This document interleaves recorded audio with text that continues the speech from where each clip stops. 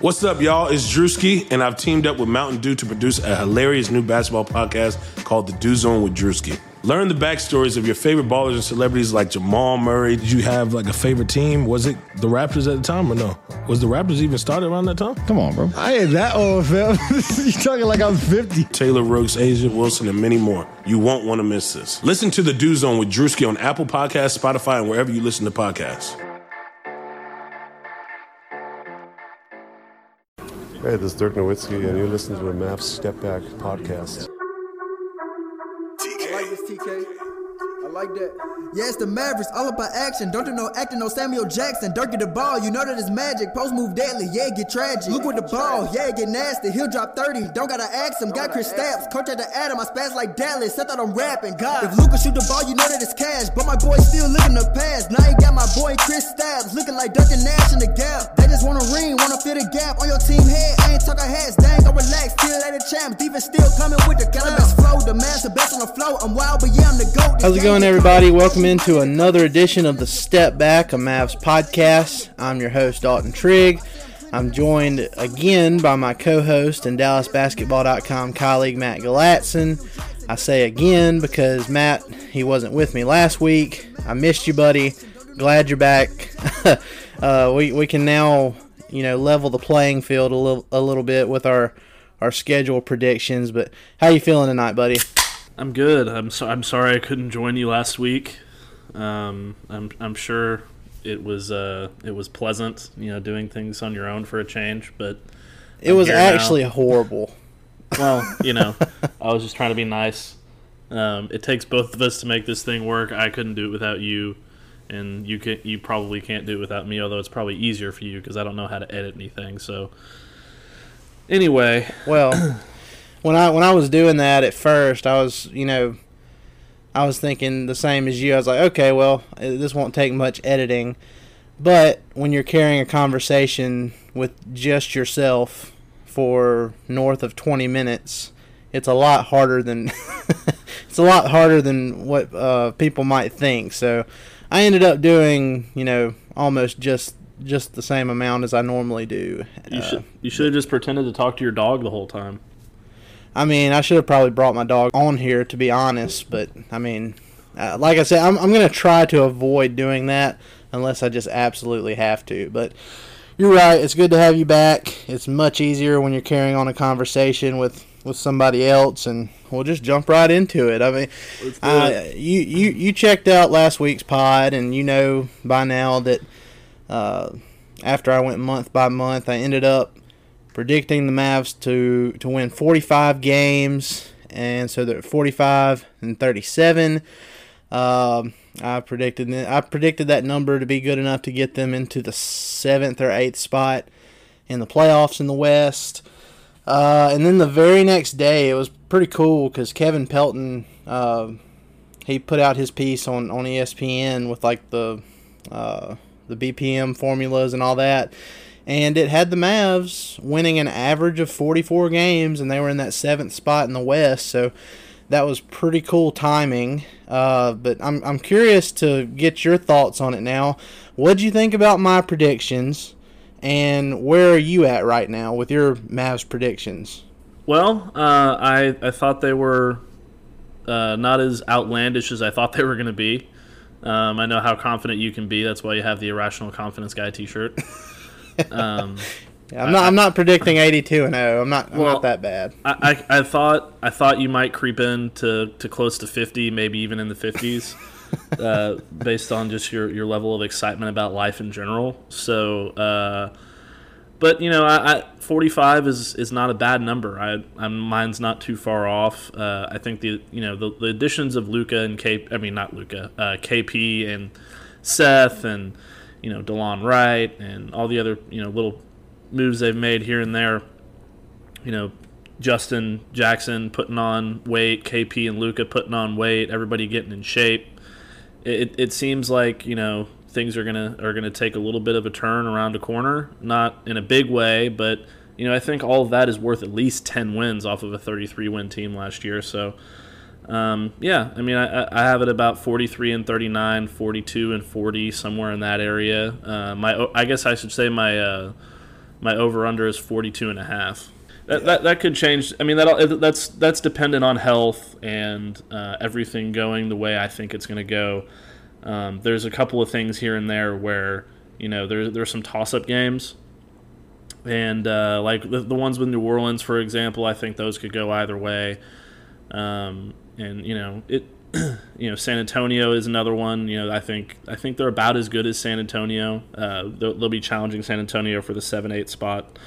So I think it's somewhere right in there in that little sweet spot. Somebody on Twitter earlier this week, I went month by month and gave my win totals for each month, but I didn't go game by game because that just would have been brutal for people to listen to. It would have been an hour-long pod. Yeah, but somebody asked me how I had the Mavs going against the LA teams this year, and they play the Lakers 4 times. They play the Clippers 3 times. And when I went back and looked, at my breakdown, I have it saved in a Word document. I have them going 2-2 against the Lakers, and I have them going winless 0-3 against the Clippers. Which, the Lakers, they have LeBron, they have AD, but their depth is just going to be like really bad. They have Danny Green, but past those 3. It's just really not that impressive. Yeah, especially with the Boogie injury. Yeah, that was devastating, and I hate it for that guy. He was playing so well before he had this 18-month string of just terrible luck with injuries. But so the Lakers, they're really thin. They have 2 really good megastars, but I think the Mavs having Luka and KP and their depth, I think they can probably pull even in their season series with the Lakers. But the Clippers, that's a completely different beast to me. They've got the star power and they've got the depth. That's gonna.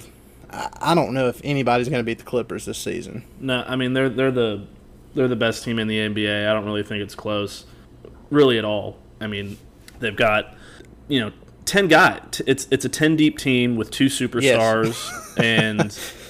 And Lou Williams, 6th man of the year. Montrezl Harrell is a beast. They just top to bottom, they're really impressive. So I also would see the Mavericks going 0-3 against them. Probably closer to 1-3 against the Lakers, and that's only because I see them splitting in the American Airlines Center and going 0-2 in LA because those West Coast road trips are difficult. I think they're going to get one in LA because they were so close last year. Especially that first one where Wesley Matthews kind of blew it. We don't speak of that. I know, but that was the game where Luka blocked LeBron twice, and every time he goes up against LeBron, you kind of sense that he starts out the games a little nervous, and then he comes on strong at the end. I think they're going to get one this time around. Well, I hope you're right. Yeah, and as far as the Clippers go, like you said, they can go 10 deep, and it's just going to be it's going to be a nightmare trying to match up against them because it's the same team that made the playoffs and made the Warriors sweat in 6 games this past season, and they basically replaced Shai Gilgeous-Alexander and Danilo Gallinari with Paul George and Kawhi Leonard. So, yeah. that's just absolutely crazy. They're going to be the best defensive team in the NBA, bar none. Yeah. And kudos to them, and kudos to Kawhi Leonard too, because if he was going to leave Toronto like he did, I'm glad he chose to go to a team like the Clippers and not join the Lakers and form another Warriors-like super team. So yeah, he completely reset the NBA. Yeah, it made everything so much more interesting. And if the Clippers end up winning the title, I'm perfectly fine with that because of they're going to be a favorite, but then they also have like this underdog feel to them because of how bad the franchise has been, historically. So it's really a weird dynamic there, but I'm glad he chose to go to the other LA team, and now we have all these dynamic duos, and there's so much parity, and it's going to be really, really fun. So yeah, and I'm excited for it. Also, another thing that I kind of just thought about is Kawhi Leonard's been on kind of a load management protocol of late, so it very well could be that the Mavericks run across the Clippers during one of those nights, and they can steal one. But even if that happens, the Clippers are still going to be good enough to beat almost any team with just Paul George and that group of guys. Well, and it's not even Kawhi, but I mean Paul George, he's had his injury history as well. So, I mean, you could have some load management with him too during the regular season, and that might be part of the reason why those 538 projections had the Clippers as low as they did. Maybe they're factoring in some of that, like how many regular season games those guys play. But once you get to the playoffs, if they're healthy, I mean, it doesn't matter what seed they are. It's just going to be. I think it's probably going to be the Clippers and either the Bucks or the Sixers in the finals next year. Yeah, I very, very, very much want to see Clippers and Bucks. That's what I'm going to put money on. I think that's just going to be that would be an incredible series, and it would be a lot of fun. Giannis and Paul George. It might be low scoring. Who knows? I think it's just going to be. I think that would be the best, and that's what I'm going to put money on. The Sixers, they're just not it, man. I don't care who they put around those guys. I don't have faith in these pickup games. Come on, Ben Matt, Simmons jump shots and all that. I was about to say, but Matt, Ben Simmons is hitting 3-pointers in pickup games. You mean you don't have any faith in the Sixers? No. Even with Al Horford and Joel Embiid with that Twin Tower deal that they've got going on, it's just they're not it, man. They don't have enough shooting. Definitely. I think losing JJ Redick is really gonna hurt them more than what most people think. I think they lost TJ McConnell as well, if I'm not mistaken. Yeah, they did. I can't remember where he went offhand, but going off of what we were talking about with Ben Simmons and pickup games and all that, that's going to lead into this next little point here, and then we will welcome on our very special guest tonight, Justin Jackson. As some of you might already know by now, he's going to join us here in a little bit, but before we get there, talking about pickup games, Devin Booker kind of set social media on fire this week because a video surfaced of him playing a pickup game with a bunch of other guys, and he got double teamed on the perimeter, and he kind of threw the ball, and as one does in basketball, by the way. Yeah, a normal thing to do in basketball when somebody's torching you is you double them. But anyway, he threw the ball, and he proceeded to kind of throw a little bit of a tantrum. I mean, if that's what you want to call it, but he kept saying something about no double teams, we need to be working on our games and all that, and I'm thinking like, well, I mean, wouldn't it be better if you could just find a way to beat the double team or pass out of the double team to an open man? Or well, here's my thing. Statistically, if I'm not mistaken, Devin Booker was the most double team player in basketball last season. I know he didn't play a lot. He didn't play all 82 games. Obviously, I don't know if he ever has. Yeah. But he gets double teamed a hell of a lot. So his argument about let's work on our games kind of doesn't really make sense to me, because if you're the most double team player in the league, then why wouldn't you want to work on getting double teamed by NBA players when it doesn't really matter? And I appreciate Joakim Noah for clapping back at him, calling him out for being the bitch that he is, which I love Joakim. I wish he was a Maverick just so I could watch him do that kind of stuff on a nightly basis. But and then of course Trae Young comes to his defense and it's like, oh yeah, it's an unwritten rule, blah blah blah blah blah, whatever he said, and it's like, man, that is such horseshit. You're which is very ironic, by the way, because I think Trae was like, he was dead last in the defensive category last season out of all 500 and something players. So Yeah, like why work on defense?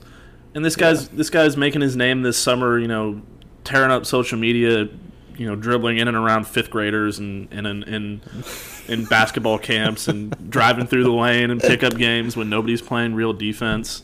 And it's just like that's keeping you in shape maybe, but that's not helping you work on your game. What's the point in doing pickup if you're not going to play real basketball? Right. It's just it's obnoxious. It's such a baby mentality. It's the NBA millennial mentality. That's what it is. I will say this. I think the outcry from this, I think the reaction to this is a little bit overblown, and that's mainly because we're in the dead period of the NBA offseason, and I mean we're just like craving any kind of content we can get at this point. And so I think it is a little bit overblown at this point, but I do agree with you. I think it's just kind of ironic that Devin Booker would say something about not wanting to be double teamed, yet he wants to work on his game. I mean, to me, that's just contradicting. I think you can work on your game while being double teamed. You can work on your passing. You can work on, nutmeg the guy and get out of the double team, something. So I definitely agree that I think that was a thing that he was just whining about to whine about. And, I mean, like you said, Trae Young. He seems like a whiny guy. Trae Young agreed with him. Kevin Durant agreed with him. So, I mean, you see the trend here, right? Yes. Bitchy little guards who are all offense and no defense, don't want to get defended, and especially when they're on camera and losing the ball out of bounds. We can't put KD in that category, but other than that, I get what you're saying. Well, KD is kind of a bitch.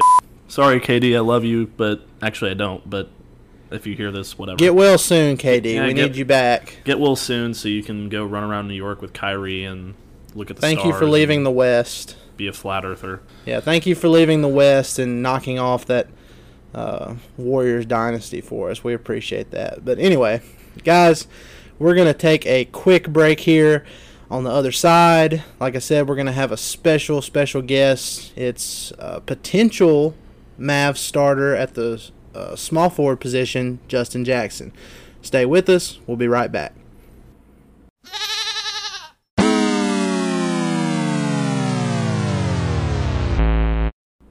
All right, everybody, we're back, and we have a very special guest for you guys. He is a forward for the Dallas Mavericks. We're just, getting used to him because he came over in a trade deadline deal from the Sacramento Kings. It's Justin Jackson. Justin, how's it going, man? It's going good, man. How are y'all doing? We are doing good. We're glad we got to have you on tonight. We got a good show set up. Got a lot of interesting things we want to ask you, and like I said, we can't thank you enough for taking the time with us.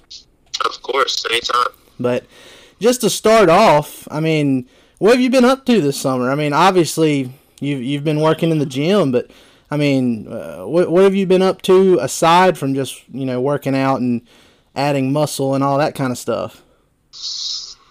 Yeah, I mean, me and my wife have been able to take a couple of vacations. We took one vacation with her side of the family, and then took a vacation with my side of the family, actually here recently. And then other than that, just really trying to hang out, relax, in between work, and obviously, resting up and making sure your body is right for the season is really important. So just relaxing and having fun, and just kind of enjoying this time off. Yeah, I mean, an 82-game year, and then you have to factor in preseason before that and training camp and all that. It adds up, so it's nice to I bet it's nice to get away and relax a little bit while you can. So, Matt? Yeah. So, Justin, I'm one of the people that's been following you since you were at North Carolina, and you've always brought number 44 along with you everywhere you've gone. What is the significance behind the number 44 for you, and why that's your go-to number? Yeah, so 44 was actually it was brought on by, I love George Gervin. Nice. And a lot of young people don't know who that is, but George Gervin. I grew up, and don't kill me, fans, but I grew up as a Spurs fan, and so obviously him being one of the great Spurs players, he was a guy that I liked. His body type was a lot like mine first, and so that was kind of what attracted me to him. But then, the way he played he was obviously one of the greatest to ever play. So just being able to watch him and the little highlights and stuff that they have of him, that's kind of why 44 came. That's pretty cool. I wouldn't have guessed George Gervin, but that's really cool to know. Just branching off from that, like I said, you've obviously been putting in a lot of work this summer, and Eddie Sefko with the Mavs, he reported that you had gained about 20 pounds of muscle this summer. So tell us a little bit about that, why you decided to make that change this summer, and how hard has it been chasing that goal?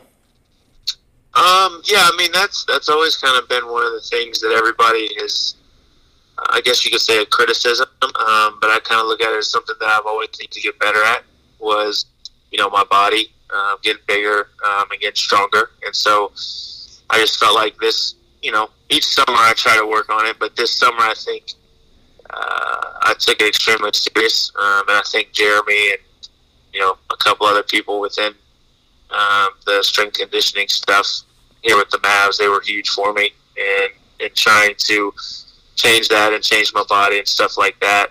And so I think that's really all it was, man. It just just came down to a lot of eating, a lot of lifting, and obviously I feel like I still have more to go, and we'll see how this off season ends up. Yeah, no, I can't imagine how much you have to eat to put on 20 pounds in the summer. It must be a lot, burning all that protein off and all that stuff. But obviously that was a huge goal of yours heading into the summer, and now you're heading into your third NBA season, and we're just kind of curious, what your goals are heading into the year, and what you expect to contribute this season. And if you think the team can, potentially make it to the playoffs if everything stays the way it is and everybody stays healthy.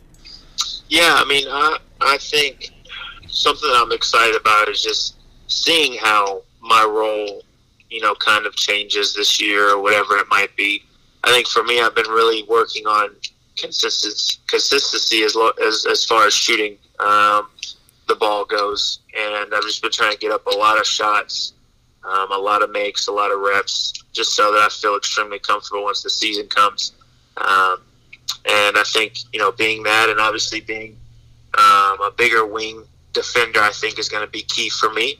And trying to help this team, and trying to take us to that next level that we need to get to. And I think everybody's excited, and I think it's very realistic as far as making the playoff run. I think it's very, very realistic, and I think everybody's really excited about it. Yeah, a lot of parity in the league now. A lot of two-star teams really don't have like one definitive super team, so a lot of parity, a lot of opportunity there. But you mentioned, just branching off of what Matt just asked, but you mentioned that you're getting up a lot of shots, working on your efficiency and all that. But just looking at the numbers, and obviously it's a small sample size. You were only in Dallas for 29 games. You started 11 games, but in that time period, your percentages across the board, field goal percentage, 3-point percentage, your effective field goal percentage, all of that was, it would have been a career high for you. So do you think that's more of, the system you were in, or do you think, playing with Luka helps a lot, or what do you think, contributed to that? Yeah, I think, honestly, I think a lot of it comes down to, being comfortable, kind of, knowing what to expect going into games. And I think a lot of it also is kind of the people that are surrounding you, the players that are surrounding you. Obviously, like you said, Luka, can pass his butt off.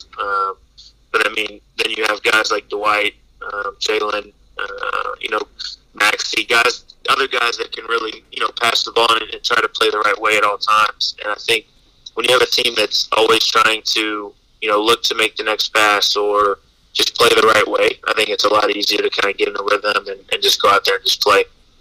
Right, and it seems like a seamless fit. When you came over from Sacramento, it seemed like you fit in really well with the rest of the guys, and you got to witness Dirk's final home game in Dallas, and it was an emotional time. It was a short time, but it was a good time too. But my next question for you is just, how did you go about adjusting to the Mavs, and not just the Mavs, but the city of Dallas?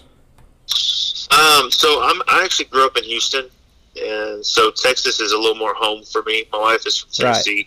So, it's different kinds of South, but it's still kind of more of the South. California is just different. And so, we had to adjust to being in California. And then when we came back to Dallas, it just kind of felt, a little more at home. And obviously we made some great friends, some people we consider some family out there in Sacramento, but being here in Dallas, it just felt more at home as far as the city and, the environment and stuff like that. So, me and my wife, we were able to get, pretty acclimated pretty quickly. And as far as, basketball goes, it was pretty easy to get, transitioned. Obviously it's tough to move onto a new team, but the coaching staff was awesome. The players were awesome. And, once we really get together, and, obviously we had a ton of trades last year. So it's going to be exciting to see how everybody who came over last year can really gel from the start, and really get this thing going. Right. And I mean, it's been really great to see you, out and being involved in the community. And, we've seen you attend some youth camps, and you were at Dirk's celebrity baseball game and stuff like that. So it's been really great to see you embrace the city like that. And I think you've already become a fan favorite. But well, I appreciate that. I hope so. I mean, I think, to kind of go off that, me and my wife's main goal in life is just to make this world a better place anyways. Basketball is awesome. It gives me a great platform to, do that. But for us, it's just trying to help people, love on people, encourage people, just try to help people through life. So, yeah, I mean, I love this community's been awesome. They showed a ton of love. So I'm looking forward to this season, especially once we start making that playoff run. Man, that's a great way to approach life. I actually got chills listening to that, Matt. Well, that reminds me a lot of the kind of things that Dirk liked to do in the community as well. A lot of it wasn't publicized, but as we saw during his kind of farewell tour, that Brad Townsend had that great piece, that video that was on the Jumbotron.